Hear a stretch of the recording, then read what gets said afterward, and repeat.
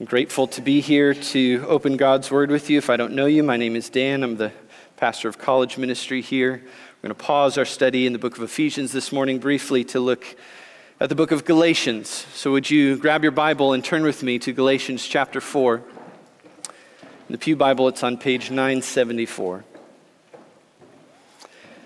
As we study one of the most precious truths of the gospel, our adoption into the family of God. Let me read for us Galatians chapter 4, starting in verse 1. I mean that the heir, as long as he is a child, is no different from a slave, though he's the owner of everything. But he's under guardians and managers until the date set by his father. In the same way, we also, when we were children, were enslaved to the elementary principles of the world. But when the fullness of time had come, God sent forth his Son, born of woman, born under the law, to redeem those who were under the law, so that we might receive adoption as sons. And because you are sons, God has sent the Spirit of his Son into our hearts, crying, Abba, Father. So you are no longer a slave, but a son. And if a son, then an heir through God.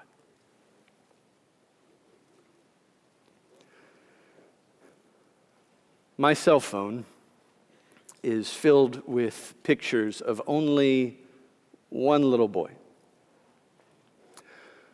Only one little boy gets to live in my house.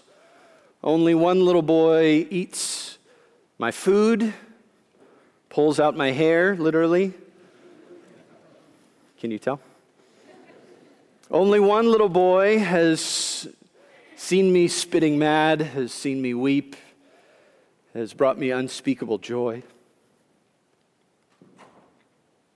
Only this one little boy feels free to belch in my face, and one time to stick his finger in his mouth and then put that finger in my ear.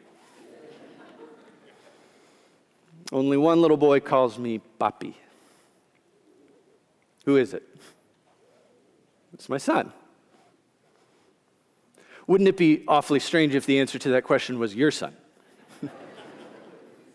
Or someone else's kid? Of course it would. That would be very strange for a parent and someone else's child to relate like that because of this really simple point that we relate differently to people who are inside of our family than people who are outside of it. Kids relate differently to their own parents than they do to other people's parents. Inside a family, there's familiarity, there's closeness, there's a freedom, there's an intimacy that would be entirely inappropriate for a stranger, for someone else. But what if I took another little boy and brought him into my family and made him my son through adoption? Well, then he would be my son. And he would get all the rights and privileges that come with that. In this text, Paul shows us that through glorious spiritual adoption, Christians are in the family. We are sons. We are daughters. And because we have been adopted into the family of God, Christians can relate to the Father intimately, like a son to a father. And specifically, what Paul is saying in this text is that as a Christian, you get to relate to God like his own son, Jesus Christ.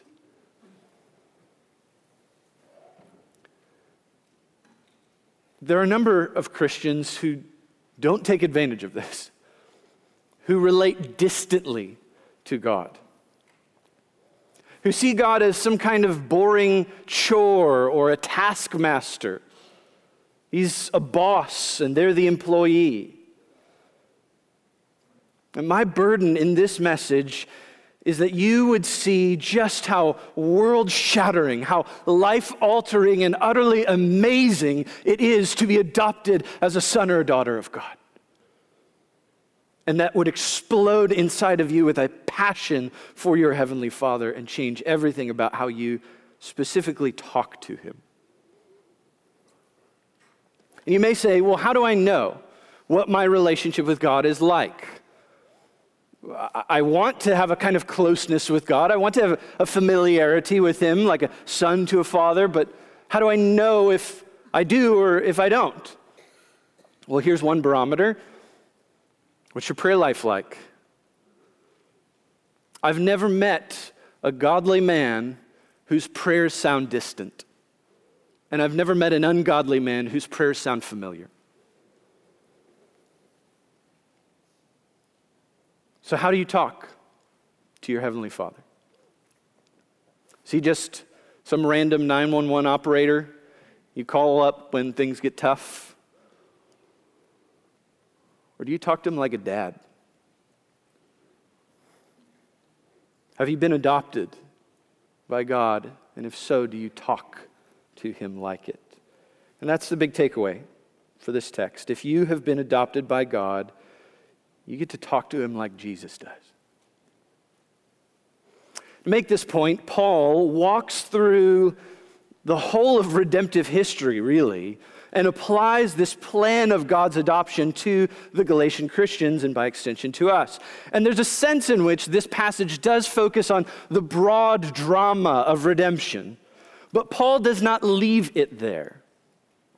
He takes what is expansive and he makes it personal. He applies it to each one of us. And to understand how he does that, we need to get our bearings in the book of Galatians. What's going on in this letter? Well, Paul is upset when he writes the book of Galatians, the letter, because the people in the church in Galatia, Paul's word, have been bewitched.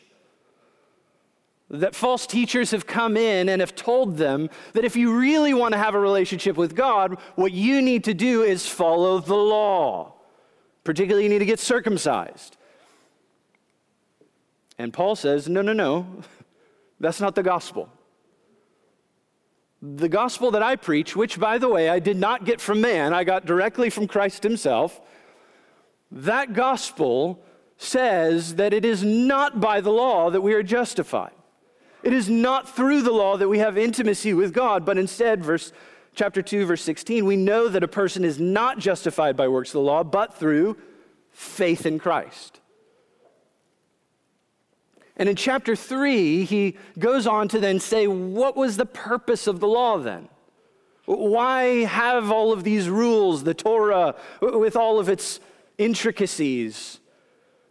And he argues that the law is a good thing, but it was not a saving thing. The law doesn't nullify faith.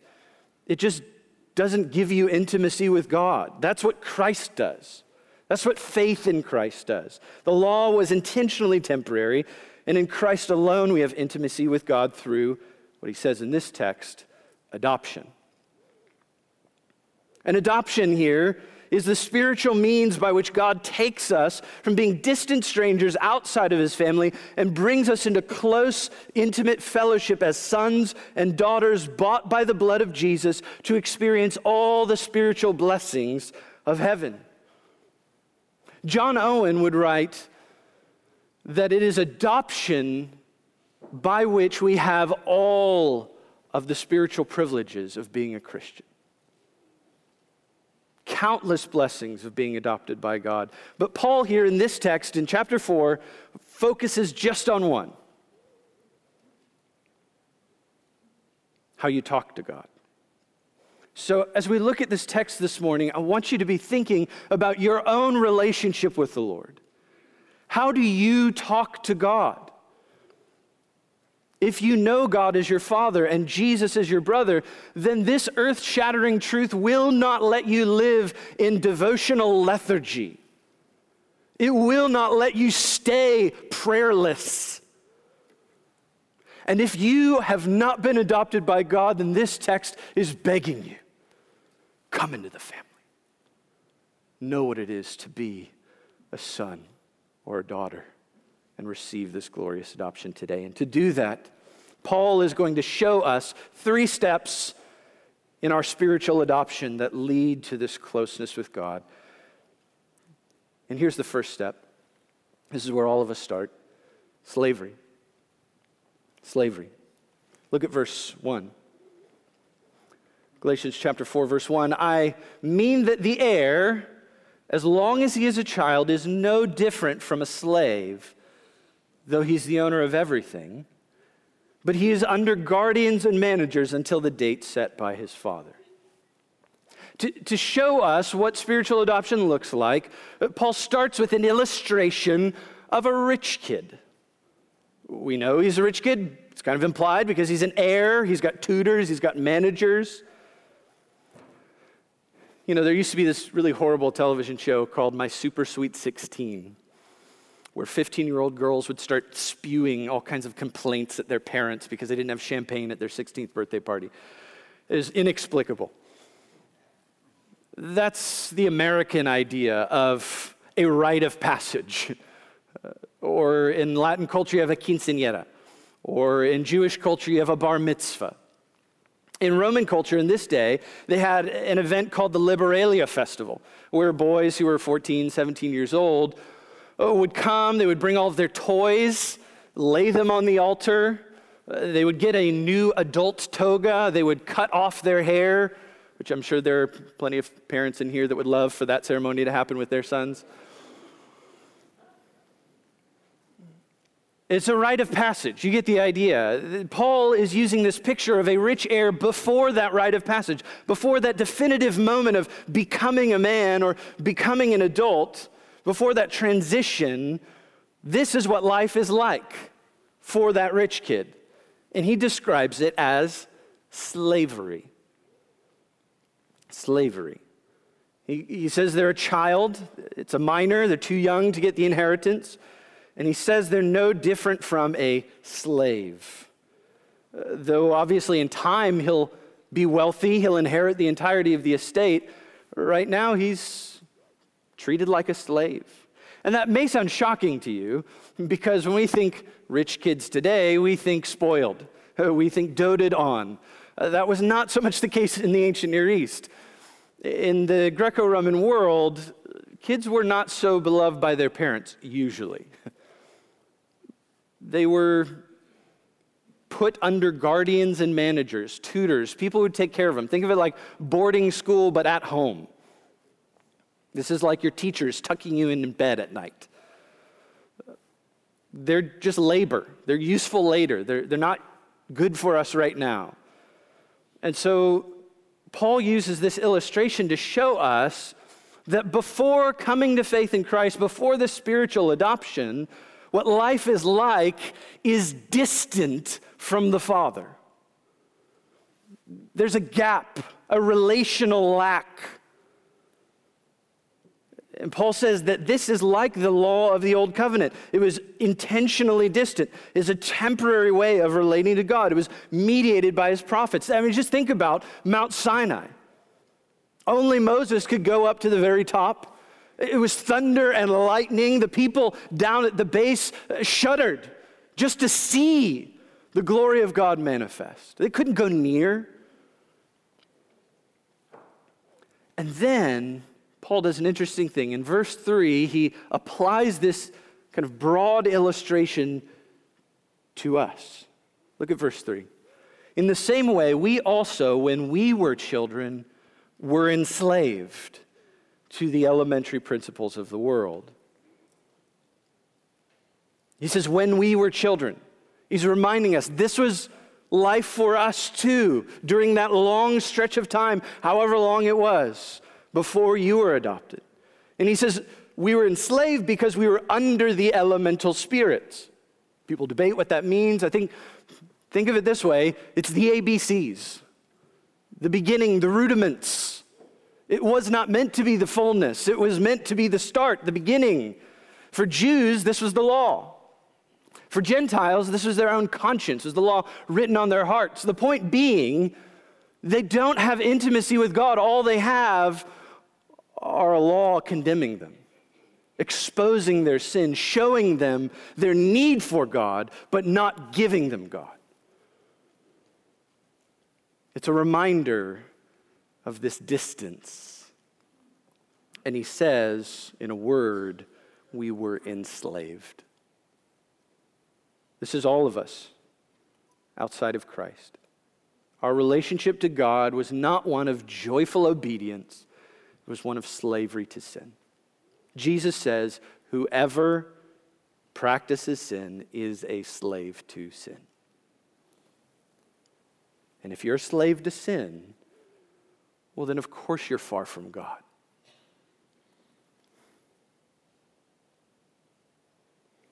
Listen, if you think that all God cares about in your life is that you pay your taxes, you're nice to your family, and that you don't commit any major felonies, then your prayer life must be as dead as your religion.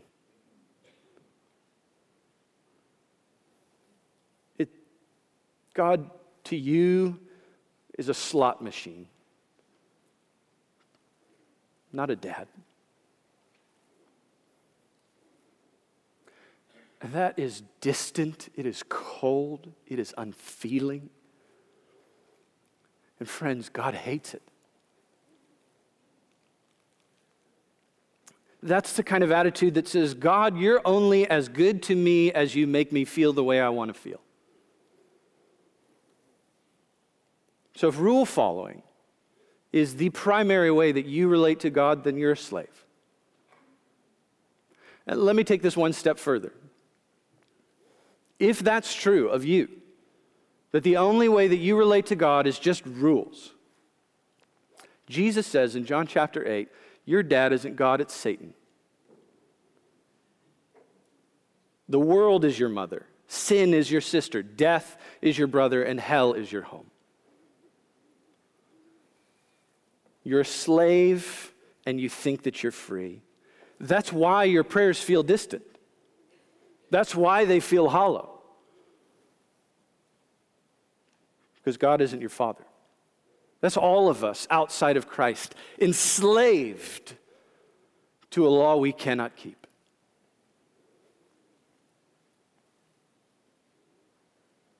But that's not where this passage ends. And oh, I pray that's not where your life ends. Because Paul says in verse 4, but. Don't you love the passages in the Bible that say but instead of and?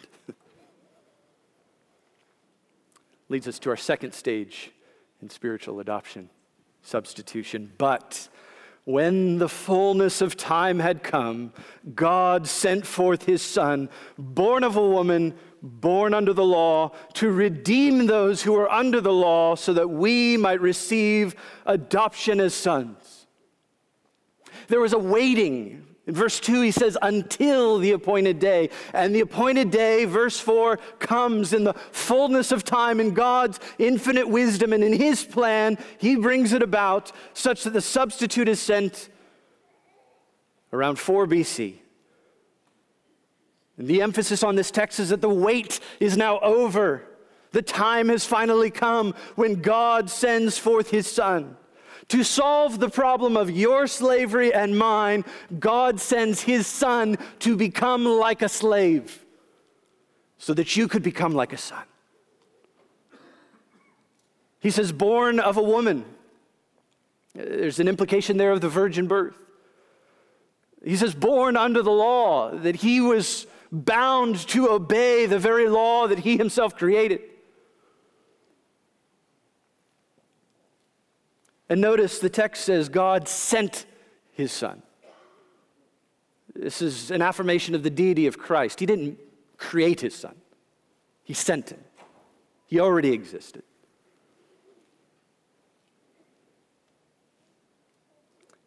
And he calls him the Son, the very Son of God. Just consider for a moment what Jesus' relationship with the Father was like before he came to earth. Joy, perfect fellowship.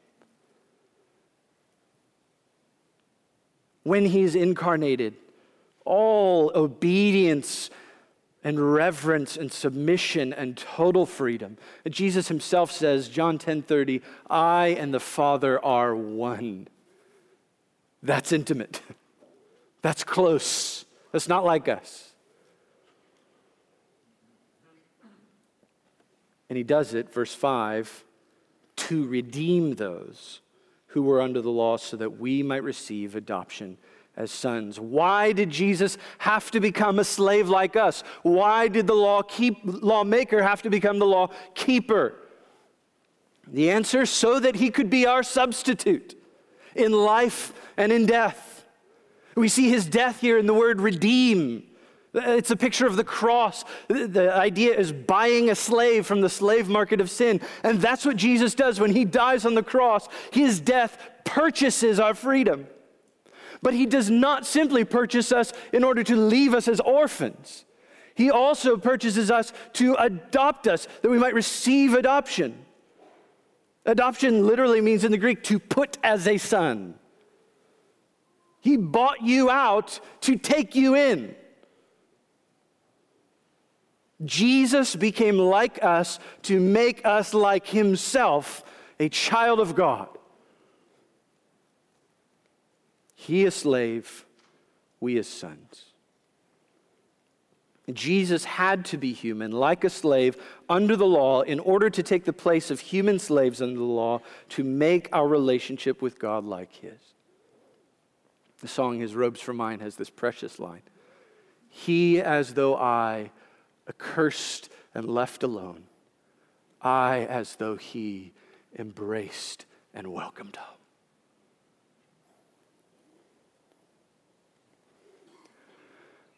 Davian spent most of his life in foster care. He was born in prison, and from then on spent all of his days going from one house to the next. His caseworker, a woman named Connie Going, caring for him at every step.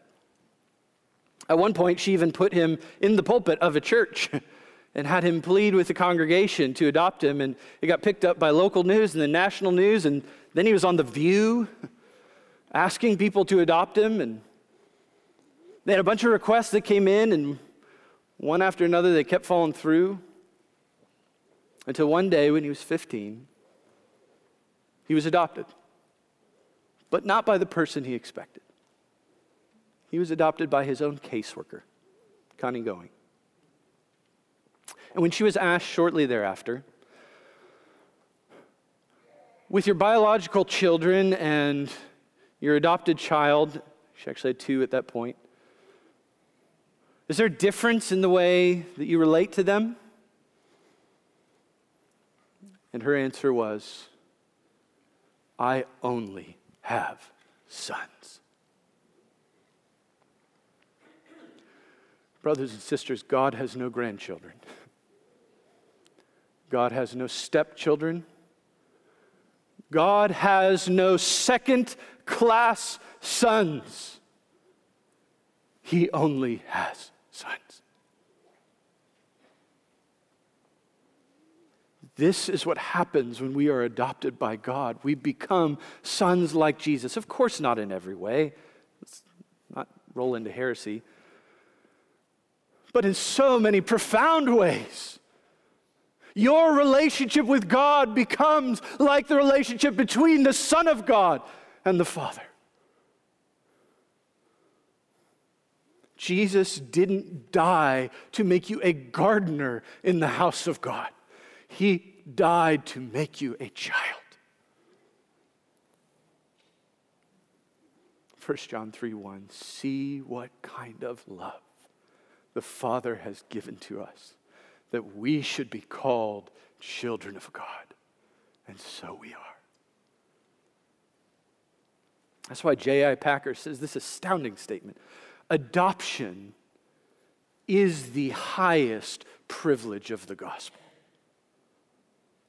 The traitor forgiven, brought in for supper, and given the family name. Friend, if you're here this morning and you do not know him, oh, that you would. Would you come to the Father through the Son and receive this blessed adoption? He has already signed the adoption papers with his own blood. Will you receive it?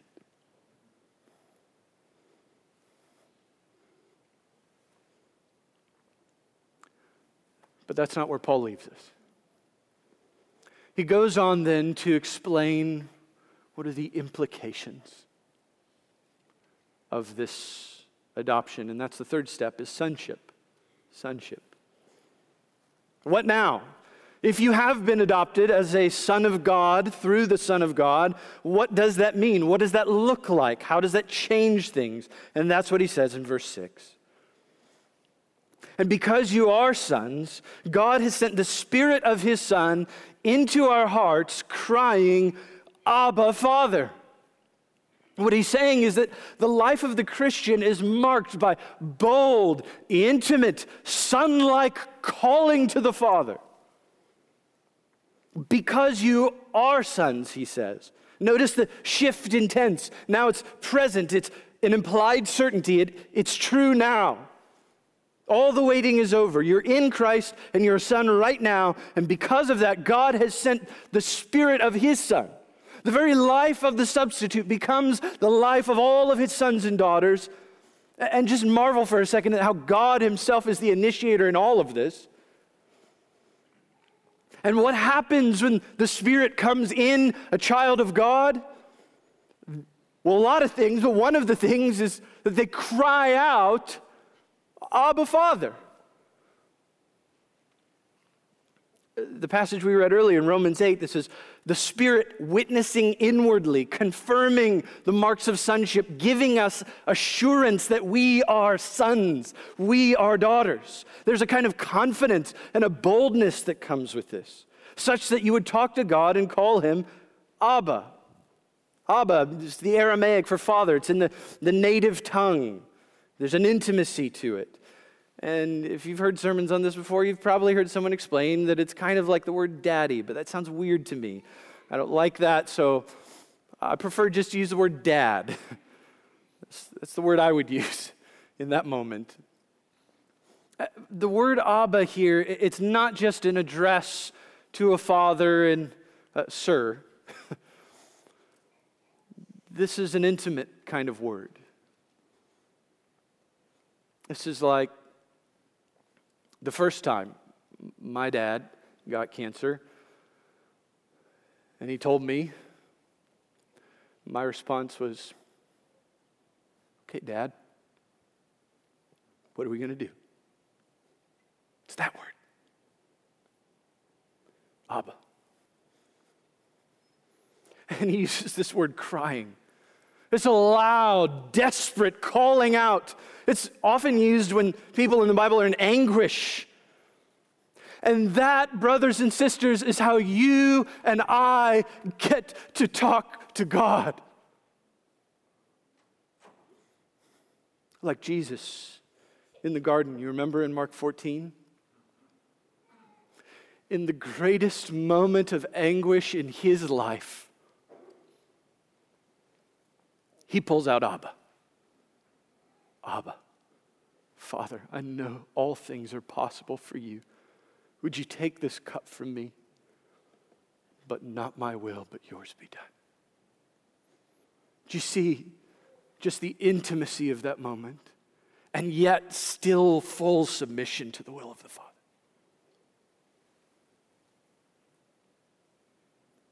Paul says that this is what God's Spirit in us allows us to do, to talk to God like the Son of God talked to him, because you're sons like him. Christian, no burden is too great for your Father. No temptation is too strong that you cannot bring it to him. There is no sadness and no heartache and no grief that you cannot lay at his feet. And if you cast all your cares on him, Peter tells us, he will hear us because he cares for you. Like a father to a son. You get to talk to your Father like Jesus talks to the Father. Isn't it astounding? And yet so many Christians have a distant relationship with God. I think it's because we're looking for love and acceptance wrongly. We're like the other prodigal son. You remember the first one who came back with the pigs and everything. You remember there's a second son in that story that Jesus told in Luke chapter 15. The second son, the older son, who was outside in the field, and when he heard that there was a party, was indignant. And so the father comes out to him and entreats him to come in. And do you remember the son's response? Listen, Dad. I have slaved for you all of these years, and you haven't given me so much as like a goat. But when this son of yours, notice not my brother, when this son of yours shows up, having devoured all of your estate with prostitutes, not to put too fine a point on it, Dad, you throw the biggest party in the world. You slaughter the fattened calf. Do you remember the father's response? My son, everything I have is yours.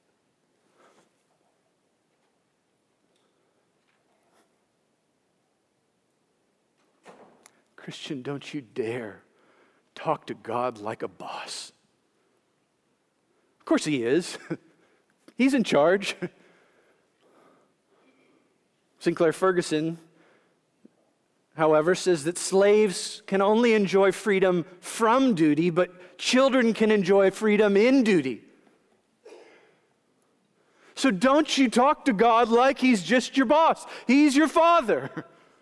So talk to him like that. Go to him. Lay all of your burdens at his feet. He understands and he cares. Because verse 7, you are no longer a slave. So don't act like it. You're a son. And if a son, then an heir through God.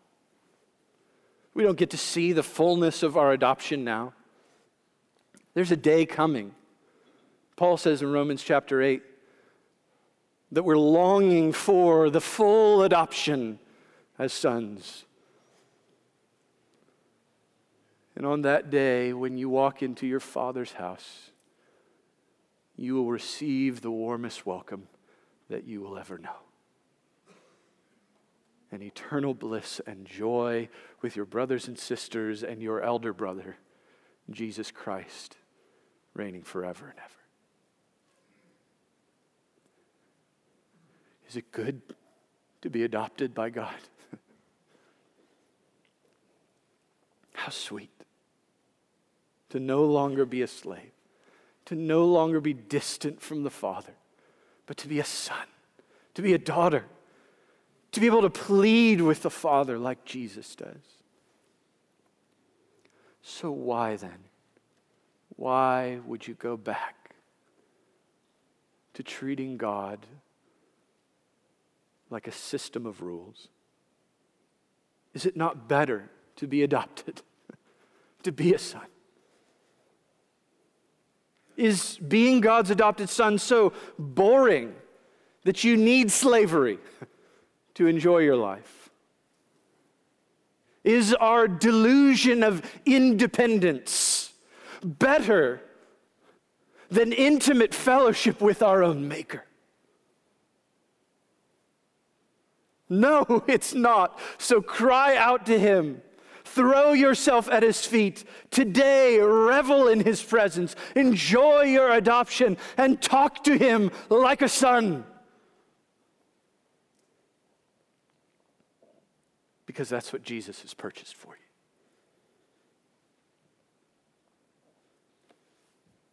A number of years back, my wife was on Facebook and saw a post about a little boy named Tommy who was put up for emergency adoption. He was born with microcephaly. Most of his head was malformed, not a full brain. And his mother couldn't take care of him. So she put him up for adoption, and they sent it to a Christian adoption agency, and they sent out the call through Facebook. And so we emailed him, and I don't know that I can do that, but what's happening with this kid? And we got a response the next day. An email from the Christian adoption agency that said, "Oh, no, we're fine. Because 3,000 people have already offered to adopt him."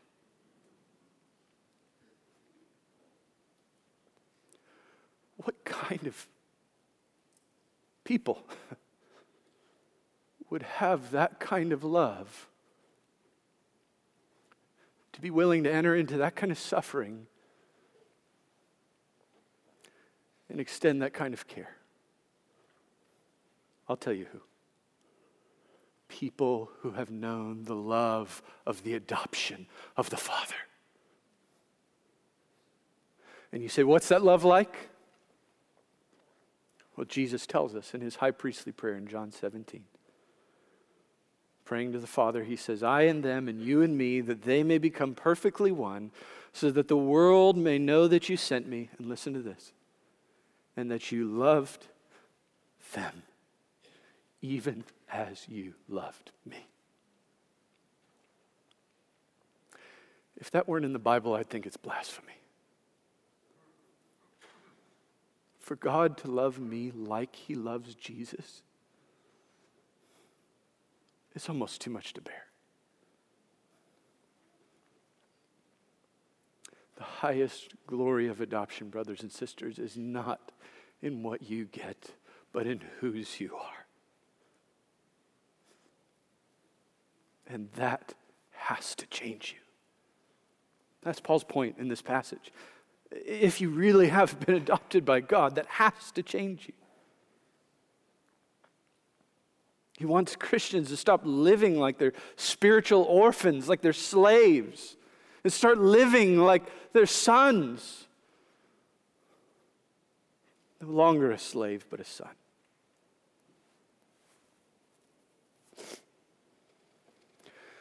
My guess is that some of you here this morning have been holding God at arm's length, maybe for your whole life.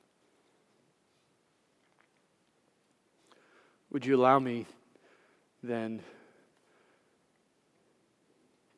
to give you the invitation that Jesus gives to come home, to come to the Father? Put down your chains. Stop fighting with God. Receive glorious adoption and become a son or a daughter of the Most High. I get it. You're enslaved to your work. You're enslaved to approval. You're enslaved to your future, your own pride. Friend, lay it all down. Jesus wants you to come into the family. He wants you to come into the home. He wants you to come into the arms of the Father. So would you come? Would you know the glory of this blessed adoption? Would you talk to your Father today like your Father. Would you embrace the love of your heavenly Dad? Let's pray.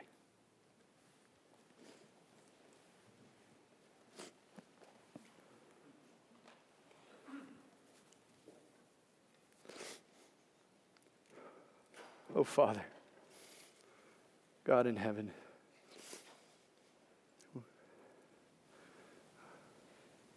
thank you for these precious promises. Thank you for being willing to look on enemies and rebels and sinners like us.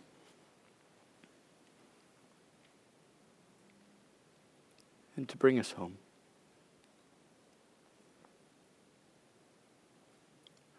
God, we know we don't deserve it.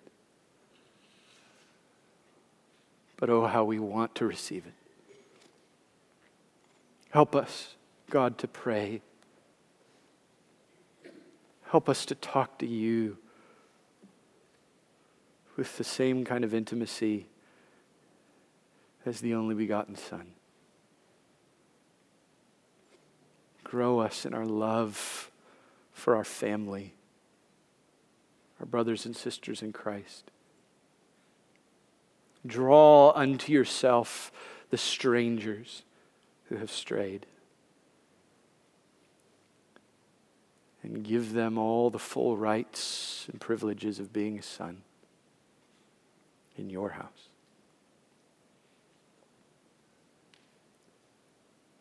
Father, make us more like Christ, we pray. We pray this in your Son's name.